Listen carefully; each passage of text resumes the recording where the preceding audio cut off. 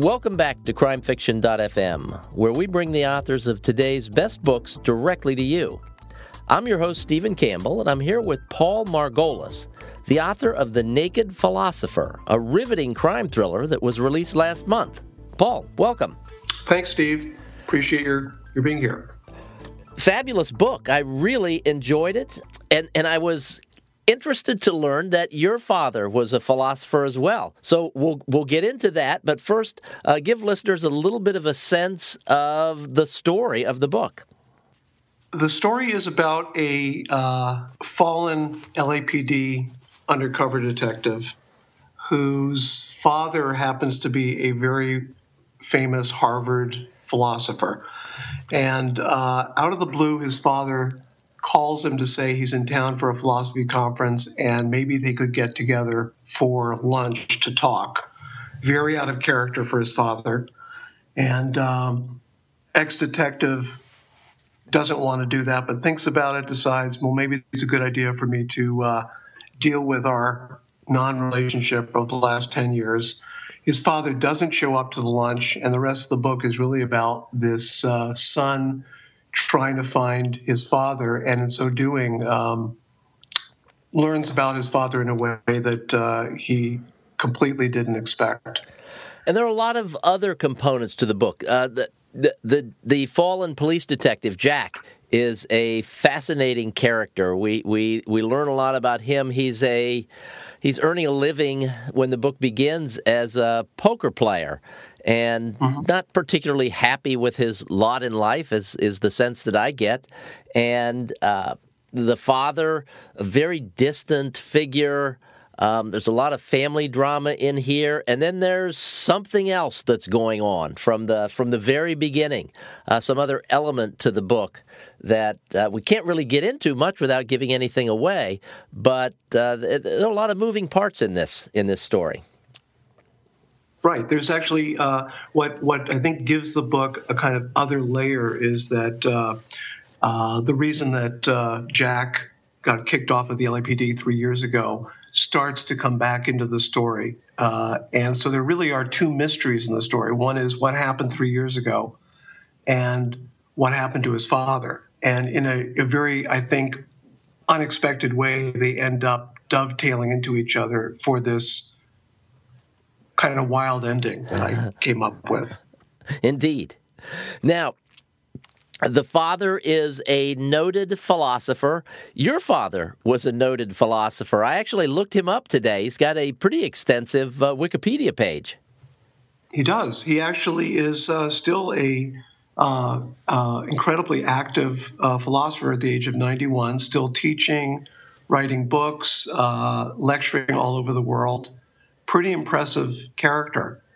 And so in a non-autobiographical way, I think I used his devotion to his work and his philosophy to kind of thread through the mystery part of the story. What did your father think of the book?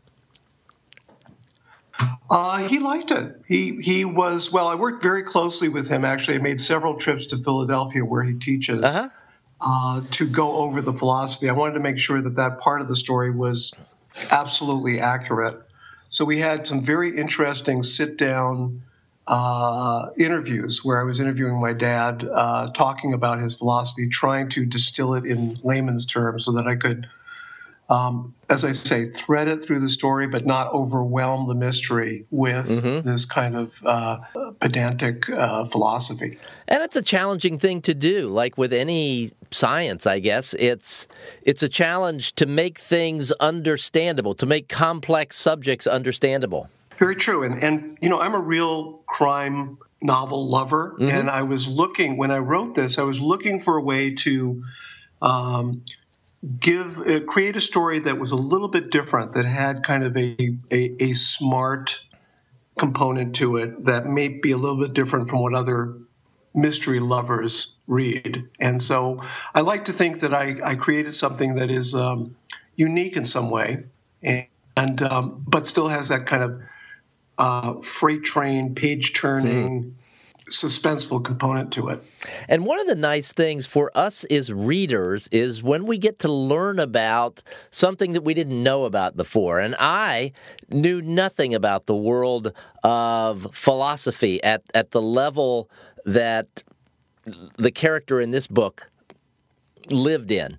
And for example, I'm not surprised that there are conferences, but I had no idea that within their world, certain characters or certain philosophers are like rock stars, and they have all of the things that go along with being a rock star in that world that is a part of being at the very top of their profession. Absolutely true, including groupies, yes. I might add. Yes. You have this, it's kind of amazing. I have attended a couple of these conferences, met my dad in different countries where he's been lecturing, and it's kind of amazing that some of these philosophers have these entourages of very brainy, very attractive people surrounding them. It's kind of interesting. It's very interesting. Now, this is it's a theatrical book. I read one review at Amazon that said this has got to be made into a movie. And that's interesting because of your background. You spent several years in television and movies as a screenwriter and as a producer. Do you see this as something that would translate well to film? I do. I think it's. I like to think, again, because of my background as a screenwriter, visual storytelling is my strength, and so I tried to write something that was very cinematic. I think that the most compelling books are those where you can really see the movie in your mind's eye, see the story, as you're reading it. Where you can get completely lost in that world, that visual component to the story. So I wrote it very much in that way. I think that's my background. I was a screenwriter for actually many more years than I want to tell you, but probably decades. Let's just put it that way. So I just think I think over the course of many, many years of working in film and television, I came to understand visual storytelling. And that was so much fun to write in a completely different medium. This is my first book, my first novel, and to use that visual storytelling component, but in a completely different kind of structure than I'm used to in screenwriting. And it has to be easier said than done, because when you're writing a screenplay, you might be able to establish the setting with a sentence, basically, outside at the beach. Whereas with a novel, you've got to be very descriptive. Was that a challenge for you? It was. It was a challenge, and you hit the nail on the head. It really is quite different in the way that you described. Screenplay is really a blueprint for a film, and you can't dictate how a particular actor is going to perform a line of dialogue or a scene, how a director is going to transform that scene in writing into a compelling piece of film.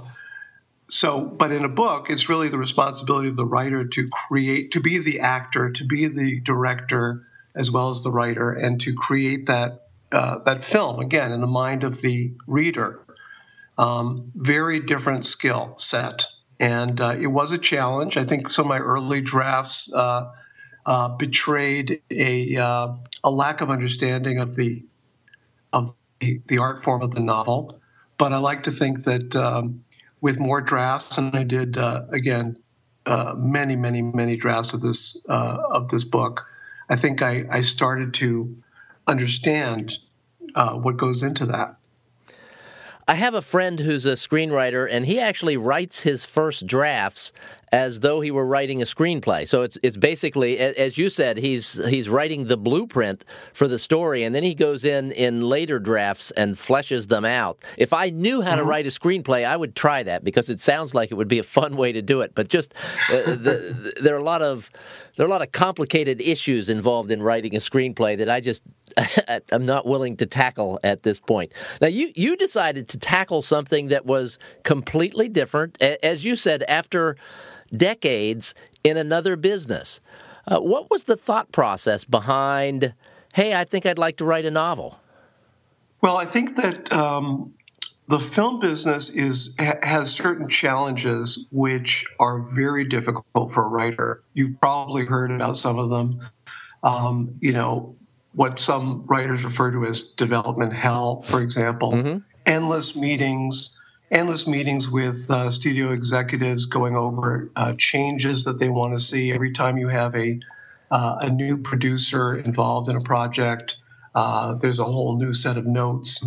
And I was very attracted to the freedom of writing a novel where I could really write whatever I wanted to write. My goal here was not to write something shamelessly commercial that was going to become a bestseller, but rather to write the story I really wanted to tell. Mm-hmm. And I decided that, or at least I thought that as long as I make it interesting, I can do just about anything in this novel, as long as opposed to a screenplay where there is a very set structure to a screenplay, and you really can't deviate outside of the actual technical form of the screenplay. Having spent all this time in Hollywood and writing for television and films, that's probably one of the few places as an artist where you're creating something that might make the traditional publication process look fairly quick. Because for a lot of first-time authors, they think, "Oh my gosh, I had no idea it was going to take this long. I had the novel done, I sent it in, I thought we'd be ready to publish in a few months, and it probably takes closer to 18 months to 2 years." But I expect you were used to that from your days in film and television, where it seems like some projects can take years or decades to be finished. I actually had a movie that I sold, and it was not made until 13 years later. Oh, my gosh. So a good example of what goes on in the film business. Absolutely true. What surprised you with your first novel about the process? Because you've been around the business of writing for so long. Did anything about the publication process surprise you? Gosh, I don't even know where to start. Yeah, everything surprised me. Okay. Everything about the process of publishing a book, how difficult it is. I found as I was writing the book, I was trying to learn more and more about the world of publishing. I was lucky to get a great agent in New York and started to learn about agents and publishers and distribution of books. And what's going on now is, the kind of seismic changes in the world of books is the same thing that's going on in the film business, mm-hmm. in music, and television, in all the art forms. I think we're living in one of the most interesting ages where all of the arts are being turned on their head, and the actual distribution systems of all these things is changing so quickly that it's hard to keep up. So yeah, it was actually very eye-opening and exciting. Actually, very exciting to see all this. I wasn't trying to reinvent the wheel, but I was fascinated by all of the moving parts that go into having a book actually published. It is a fun time to be a writer and a fun time to be involved in this because everything is changing so quickly.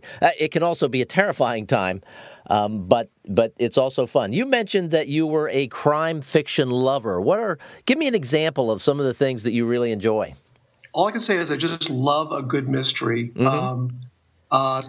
Some of the people that I find just consistently compelling are Tana French, a British writer, Mo Hayder, another female British writer. John Hart is one of my favorites here. The list goes on and on. What I try to do every year is when they announce the Edgar Award nominees, I try to buy all those books. Mm-hmm. I'm kind of a Luddite, so I buy them all in hardback. I love the feel and the smell of a hardback book. And I absolutely love reading all the Edgar nominees, and sometimes am surprised by the ones that end up being the winner. But I can't get enough of mystery. I think that we all have a innate fascination with the unknown. And it's getting harder and harder because we're all exposed to so many more stories than people were years ago or 100 years ago. Harder and harder to come up with moves that are unexpected. Mm-hmm. So the writer has an especially difficult burden, I think, with every passing year. But when a mystery pulls it off, I think it's just one of the great delights to put down a book where you feel like, wow, that was a wild ride. Yes, and it happens more often, at least for me, it happens more often than I would expect. You mentioned Tana French. I had not, I knew who she was, but I'd never read one of her books until I interviewed her, and I read one, and it was extraordinary. And John Hart as well. I've never spoken to Mr. Hart, but he's a brilliant writer. And, just something that someone handed me a book one time and said, I think you might like this. There's so many great books out there. It's difficult to even imagine that there are so many. And you've created something that's really unique here. The idea of, bringing us into the world of philosophy. You have a great story. This is really an accomplishment for a first book. Congratulations. Thank you, Steve. Well, something also that I think I tried to do here was, in so many mystery books, the ultimate punishment is death. Mm-hmm. And I discovered in my interviews with my father that for a philosopher, there was something worse than being killed. And I won't say any more about it, but right. I think that that's a component of the story that is certainly very fresh and you can wrap a great mystery around that concept. Paul, where can people find The Naked Philosopher? Well, it's available on Amazon, on Nook, iBooks. You can check out my website for all the information, paulmargolisauthor.com. And there's also a link for getting in touch with me. I absolutely would love to hear from people, and we'll do my best to, if they have any questions about the book or anything about the writing process. I love to talk to people about writing and about books. So I welcome anybody who wants to try to contact me. I will link up to your website in the show notes here. So if you're out there driving around, you don't have to pull off the road to write that down. The Paul's website address will be in the show notes. And I'm guessing that's also the best way for people to keep up with you and what you'll be doing as an author. Yeah, there's actually a link to a newsletter. I'm going to try to be in touch every month with terrific. My fans. So, yeah. All right. Well, Paul, thanks so much for being here today. This has been a treat. Thank you very much. This is Stephen Campbell for crimefiction.fm. You can find us on iTunes and on the web at www.crimefiction.fm. If you do stop by the website, please sign up for my email list. I send out an email message each Friday with a summary of the week's interviews. It's the best way to keep up with what we're doing and to be sure you don't miss out on great new books like The Naked Philosopher from Paul Margolis. Thanks for listening.